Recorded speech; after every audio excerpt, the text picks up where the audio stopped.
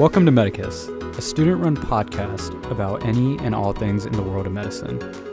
Follow along as we interview outstanding individuals about important topics in healthcare.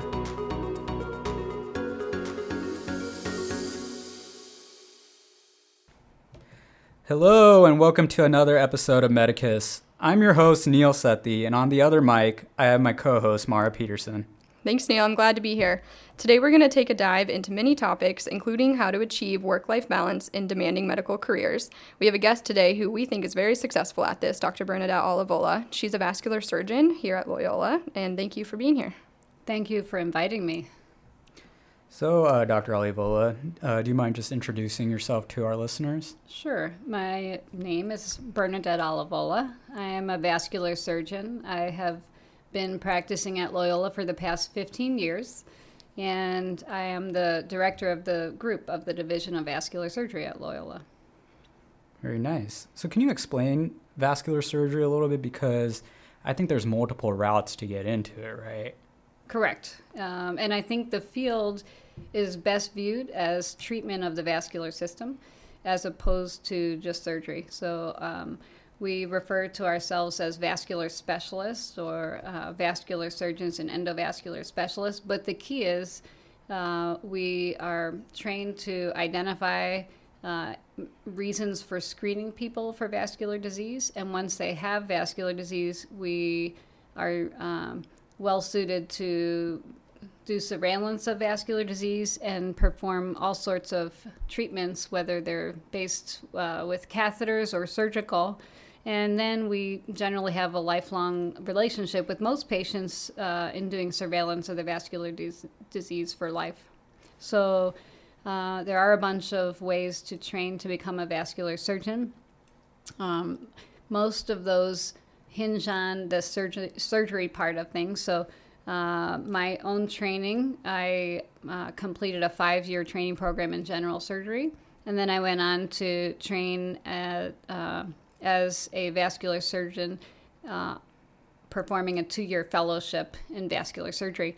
Students who are interested in vascular surgery now actually have a direct route towards training and can enter into a 5-year or sometimes 6 or 7-year program that is directed towards vascular surgery training alone without having to do a general surgery training program first. Are either of those routes more common than the other? Yes.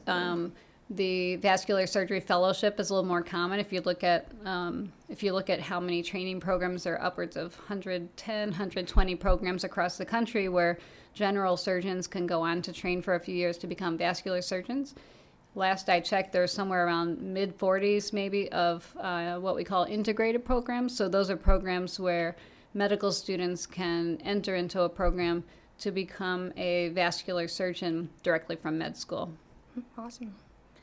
So what made you decide that you wanted to pursue vascular surgery?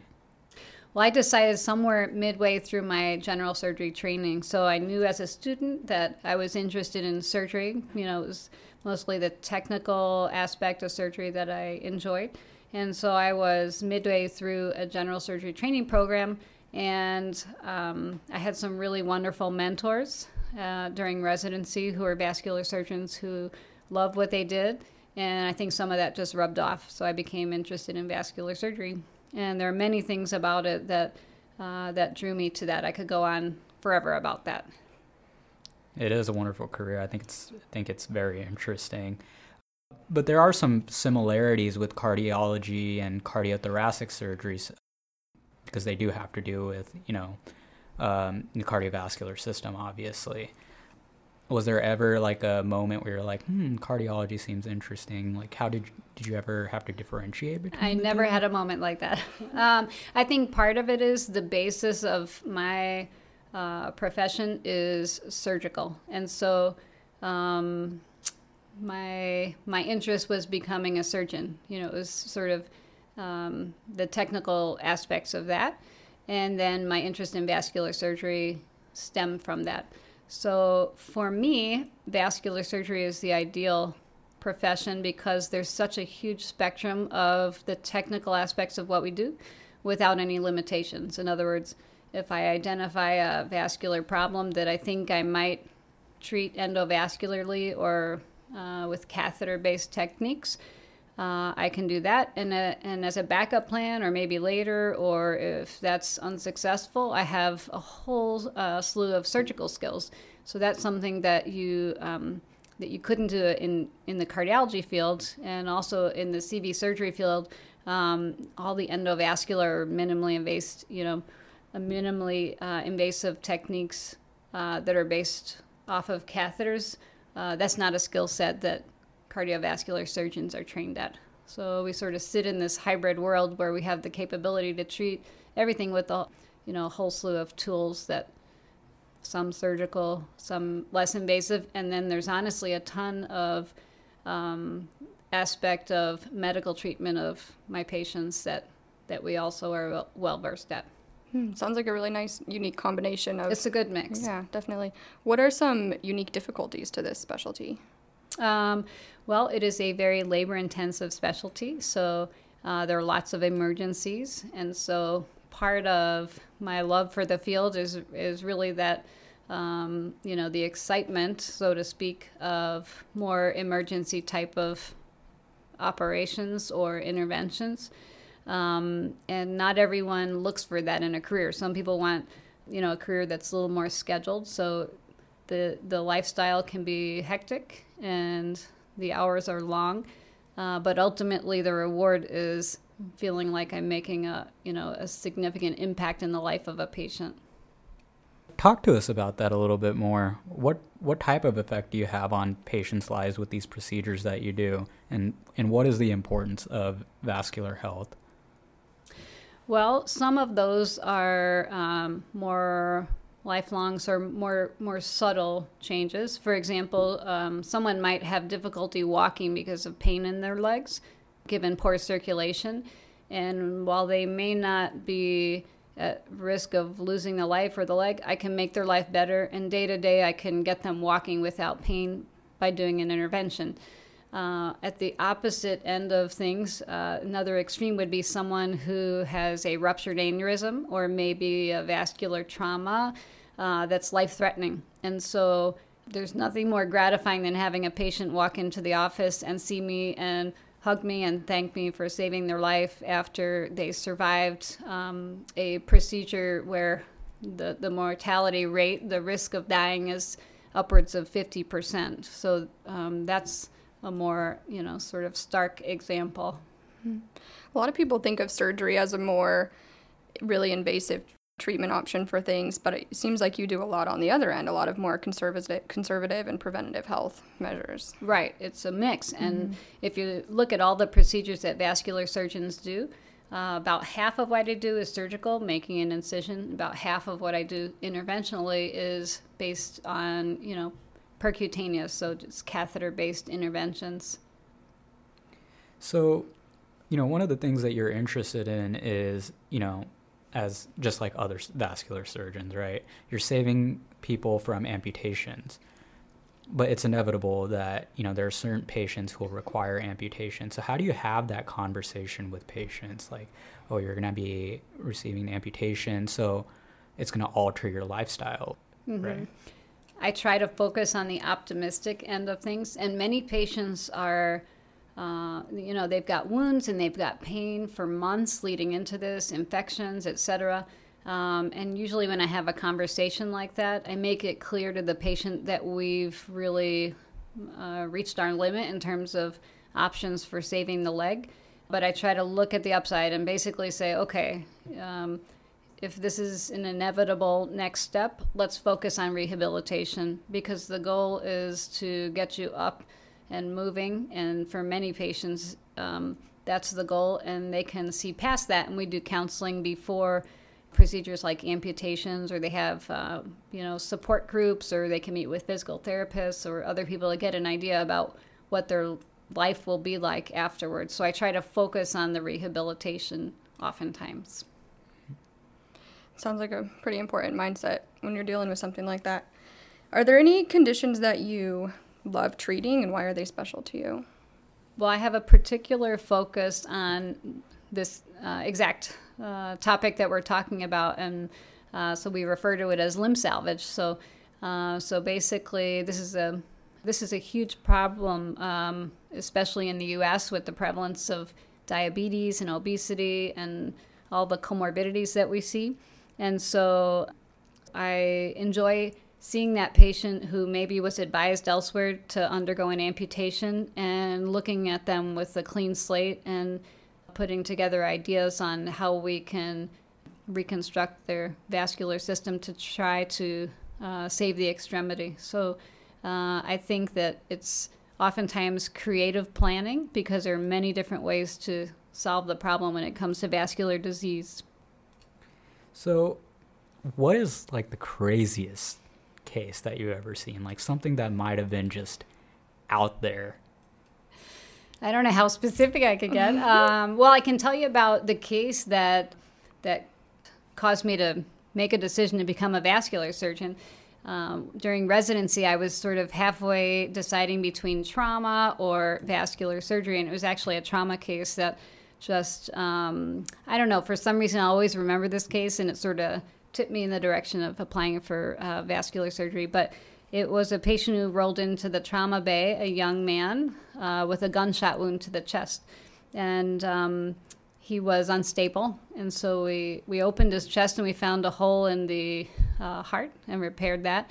And someone who had very good diagnostic skills noticed on the initial assessment that he didn't have pulses in his left leg and put two and two together and realized that the bullet had traveled through the vascular system and embolized or traveled from the heart through the aorta down to the left leg. And so we made a little incision in the left groin. We pulled the bullet out of the blood vessel and we repaired things. And he actually walked out of the hospital within 3 or 4 days after surgery and did great. But to me, it was a case where I was really impressed by the ability to take an exam, just physically examining someone, put two and two together and address the problem and have a good outcome. Yeah, cases like that just give me such an awe for medicine and how we're able to make such an impact like that. Do you think vascular surgery has changed a lot since you've been part of it, maybe in terms of techniques or policies or directions that the field is moving? Definitely. So I trained right about the time where vascular surgeons were transitioning to perform all these endovascular procedures. So during most of my training as a surgery resident, what I saw was open surgery. And as I was starting my fellowship, the fellowships across the country were all transitioning from a 1-year program where you just learned surgery to a 2-year training program where you spend half of your time doing all the endovascular techniques. So that prolonged the period of training. And so it's changed quite a bit. And the vascular surgeons that are trained today are well-versed in all those techniques as opposed to 20 or 25 years ago where most vascular surgeons were trained only in open surgical techniques. So the field has changed, and there have been certain challenges or road bumps in being recognized for the skill set that vascular surgeons have, since there are some areas that overlap other specialties. But ultimately, I think the core of the field has stayed the same. We care for vascular disease. I think another thing that people think of as changing, especially in a surgical field, is that historically there was a majority male presence, and that has been changing. I think you definitely can serve as a role model for women who are interested in surgery. And do you have a message for them? Well, I think for anyone, I would just say pursue the field that interests you. So for me, it's vascular surgery. But you're right. Unfortunately, my field is one that has really embraced diversity, whether it's, females or minorities. And so when I entered the field, I would go to a national meeting, and I could pick out in the crowd the few other female surgeons. And now we have a fellowship training program here at Loyola, and about half of our applicants for vascular surgery fellowship are women. And in fact, our 2 fellows here are women. 2 of our 5 vascular surgeons are women. So I think a lot of it just hinges on following the specialty that interests you. And that's what I tell the students that I work with, as opposed to feeling like there are limitations. There are many different ways to practice any field. And in most fields, you can sort of, depending upon what practice you join or what patient population you focus on, you can change the day-to-day life and work commitments a significant degree. I think that's a great message. Do what you're passionate about, and if it's what you want to do, you're going to make it happen. So is there any specific type of advocacy that you do to advance, gender equality in medicine and surgery? Well, I think in looking for recruitment, of trainees and of other faculty, I think it's important to recognize the value of a diverse group and the benefits that allows in terms of patient care and also interaction with colleagues and things like that. So when we look at candidates, we take that into consideration, and we're really looking to have at least a group of surgeons that represents the patient population, because I think we have a better opportunity to relate to the patients that way. Well, you obviously have a lot going on in your life. You're juggling a lot of balls, right? You're a mother first and foremost, you're a wife, and obviously you mentioned that you're a division director here at Loyola for vascular surgery. So how do you create that balance between work and life outside of it? It's moment to moment. It's something that I think all of us deal with step by step. So there's no perfect formula. And I think in order to get the right balance, one needs to feel okay with setting some work things aside for family and setting some family things aside for work. So it's impossible to be everywhere all the time. You also mentioned that there's some emergency cases that come up, and I'm sure that you're on call a lot too. So, say you're with your family or you're doing something with them, and then you have this emergent case that comes up. Like, how do you step outside of that role and then jump into another one? Well, first you need to have a family that understands what you do, and fortunately I have a physician as a husband who understands that. I have young kids who know what I do. They come to work with me on the weekend to hang around the office. They know that I save lives and fix legs, and so they understand that. But I think the key is when I'm at home, I focus on home, and then you have to sort of set your schedule. So if I know I'm on call, I'm not making all sorts of grandiose plans at home, so that I can be available. And I try to maximize the time that I'm not on call in terms of spending time with my family. Is there anything specific that you do to kind of recenter or re-engage if you feel that one part of your life is kind of taking over at a certain time? Well, I think it's just sort of revisiting the balance and intentionally controlling it rather than letting it control you. So, for example, if I know I have a really busy week ahead and I may be at work late on a few nights, I make an effort to, cut my other days short so that I can compensate for that and be present more time. And again, it's being aware of when things are being neglected at work or home, to not let it get to that level. Mm-hmm. Maybe trying to be a little more proactive instead of reactive. Exactly. To all the situations. Yeah, I think that's the key. Mm-hmm. What does a typical day or week look like for you? What is your schedule?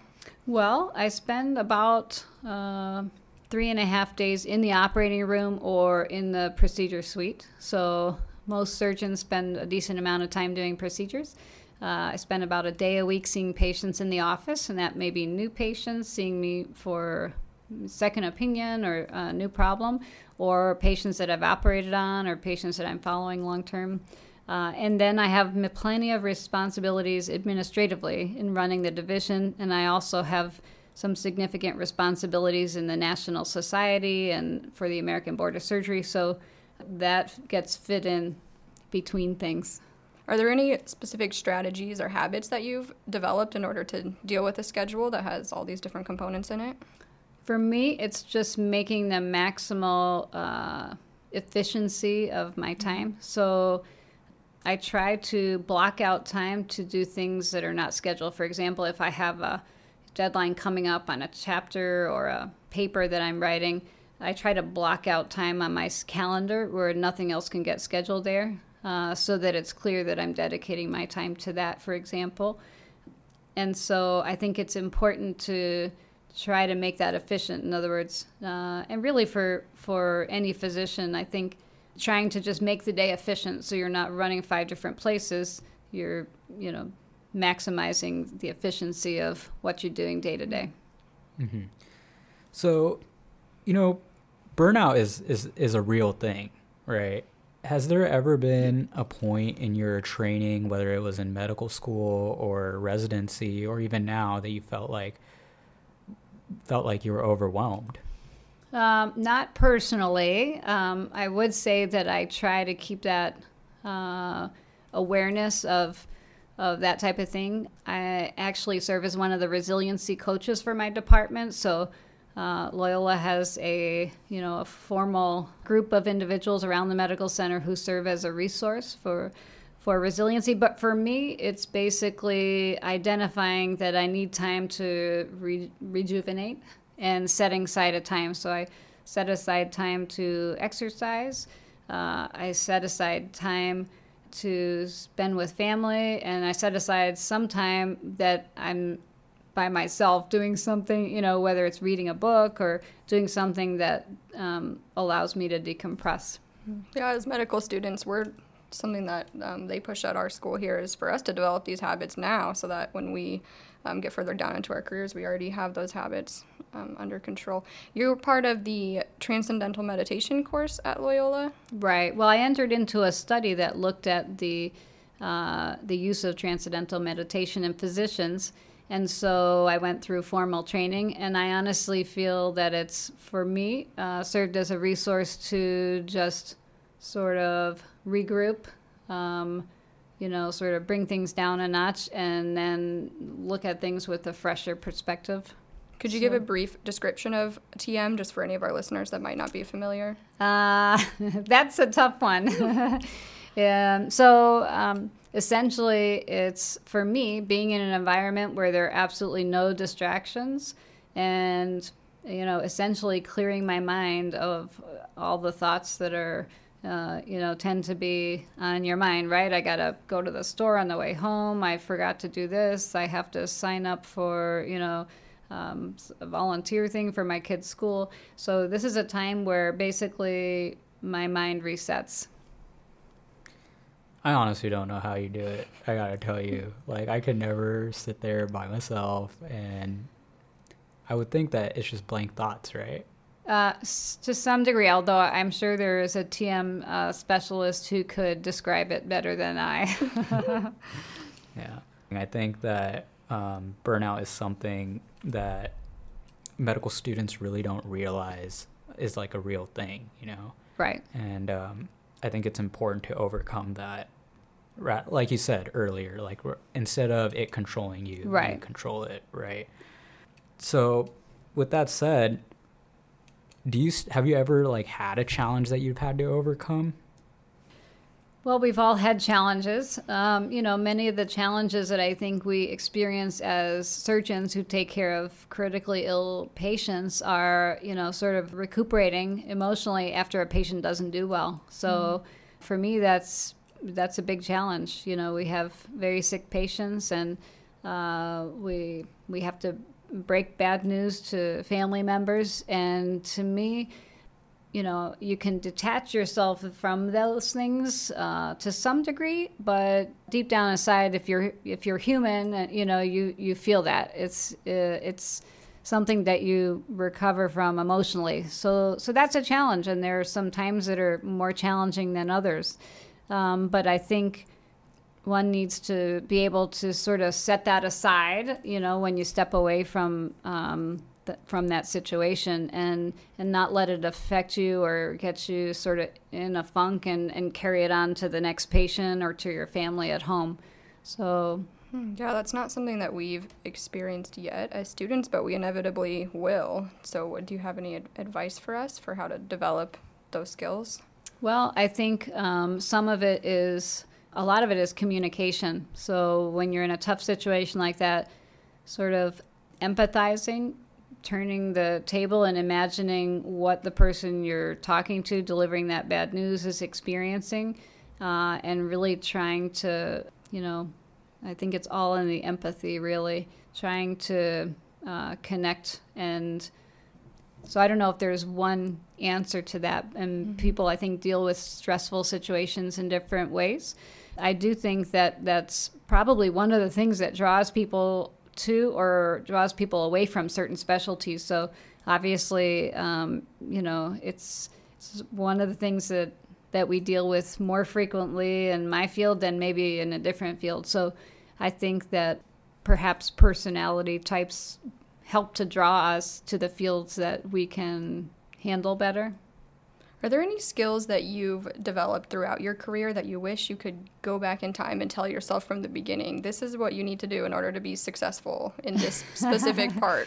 Probably saying no more earlier. So I think as, when we finish training and you get out into practice, basically the inclination, I think, is just to say yes to everything. So whether you're, invited to be on a committee or write a paper or take on a medical student shadowing you, or whatever it is, certain clinical, responsibilities. To some degree, you have to do that to build your practice and to build your career. But there comes a point where in order to do the things that you do well, you need to decline some other opportunities. And one thing that I think makes me feel better about that is I never decline an offer to get involved at some level without offering an alternate. So whether it's, and this is one way I think that is sort of nice to promote, diversity in those sort of venues. So if I'm asked to serve on a committee that I just can't slice out the time for, I might suggest someone who I think would do just as good a job, who maybe no one would think of because they wouldn't come forward themselves. And so to some degree that makes me feel that I'm promoting the career of a colleague, rather than just disappointing someone that I'm declining their offer to do something. Yeah, that's an awesome philosophy, and I think you're definitely right where as one person you can't do everything, and if you can somehow cut back to the things that are just really important to you, you can do a better job on those things rather than trying to juggle too many things. Right. So you also seem to have a prominent social media presence, especially on Twitter. This has been a more recent development because doctors using social media and blogs to communicate with each other and the public, right? It almost seemed like it was taboo, like many years ago. Right. And I think, I still think twice before I post something. And I would say I'm very conservative, whereas I like to post news or interesting articles or things. I myself have tended not to post any patient-related things because I get concerned about violating patient privacy. And that's something that's been scrutinized when it comes to physicians posting things. But I honestly, what you see out there on the social media is sort of, I think, providing information about my group and also some opinion on some of the interesting developments in my field.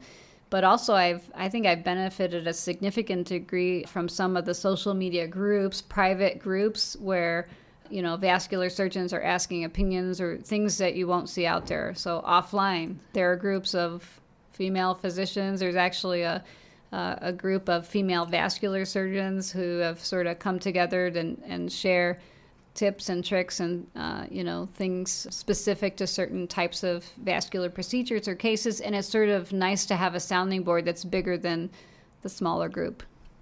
So I think that would be very valuable and inspiring to some of our listeners. Do you mind sharing with us, what Twitter handles that they could follow? Well, I have my personal Twitter handle. That's at Beaulivola, Beaulivola. And then we have a division Twitter handle at Loyola Vascular that shares all sorts of news about the developments in our division, things that we're proud of when our division members win an award, or we just posted something yesterday. One of our students presented a oral presentation at the research day at the School of Medicine. So those are things that I like to put out there so that people can see what our group is doing. Our listeners should definitely go give those Twitter handles a follow.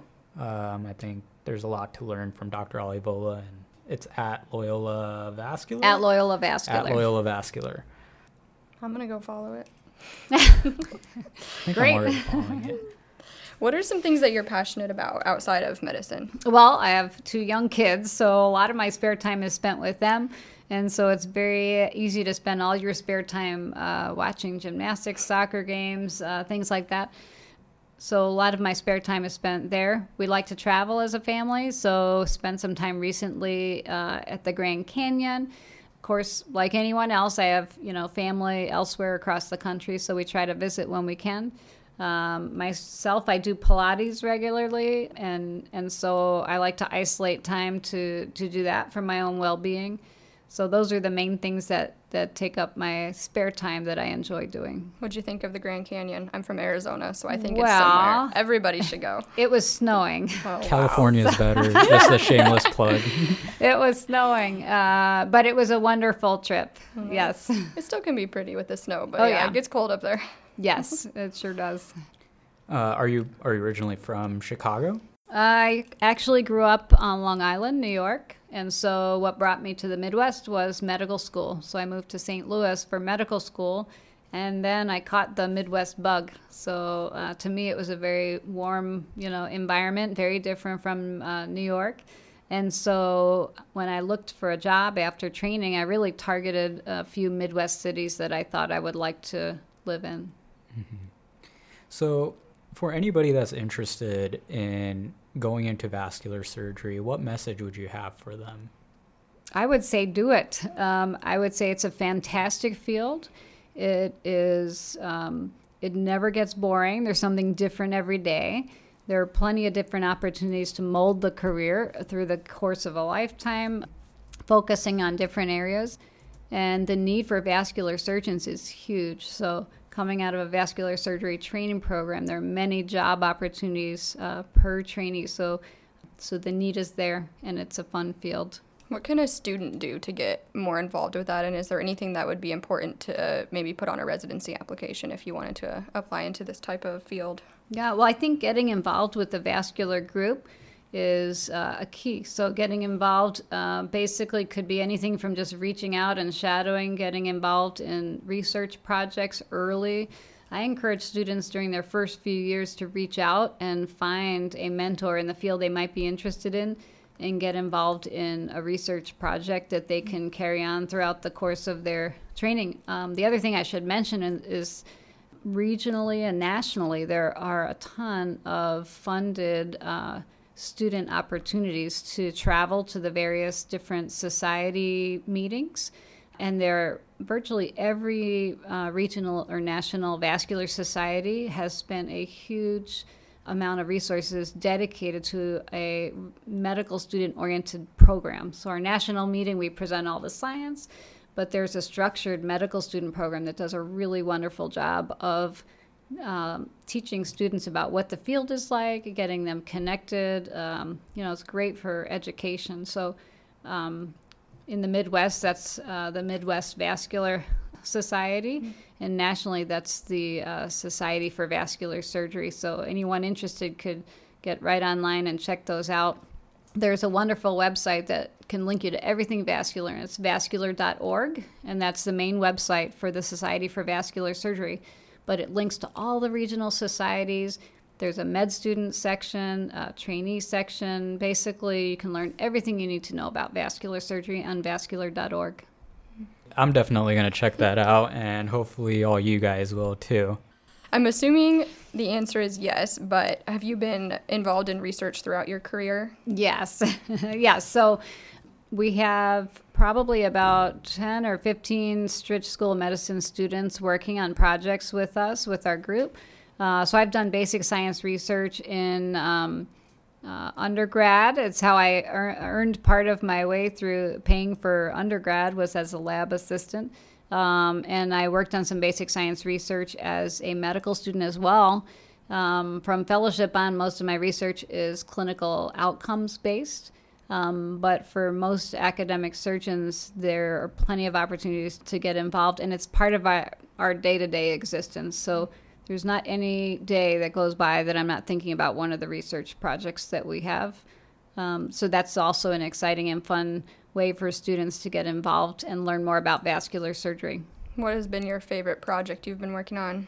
Well, there are a whole bunch of them, but right now we're part of a multi-center trial that is looking at limb salvage. So what we were talking about before that I'm interested in clinically, but it's basically randomizing patients to a bypass or an interventional procedure to save the limb. And so there are a few trials that we're involved in here at Loyola that are looking to clarify some of the questions as to the best treatment in this day, where we have wonderful medical management for some of the comorbid conditions that we didn't have when a lot of the trials previously were carried out. So those are ones that are exciting because they keep us linked to a lot of the other medical centers that are involved in the same trial, and that we think will have a significant impact on how we practice in the future. That's awesome. So we'd like to thank Dr. Olivola for coming in today. I think, she's given us a lot of valuable information on a plethora of topics like life-work balance, vascular surgery, women in surgery. I think that there's definitely a lot that we could learn from this. So please give her a follow on Twitter at @BOlivola. That's at BAULIVOLA. And follow at Loyola Vascular as well. Hopefully we'll have you guys tuning in to more episodes. Thank you. Thanks for being here. Thank you so much for having me. Thanks for listening to this episode. This wouldn't be possible without support from our lovely listeners. Please rate, review, and subscribe. We appreciate donations to help fund the production of this podcast. To support us, go to medicuspodcast.com, where you can additionally find show notes, links, and information about our guests. We are at Medicus Podcast on Twitter, Instagram, and Facebook. If you have questions, comments, or episode suggestions, submit them on our website. This podcast is intended for general informational purposes only and does not constitute the practice of medicine. No patient-doctor relationship is formed, and the content of this podcast is not intended to be a substitute for professional medical advice, diagnosis, or treatment.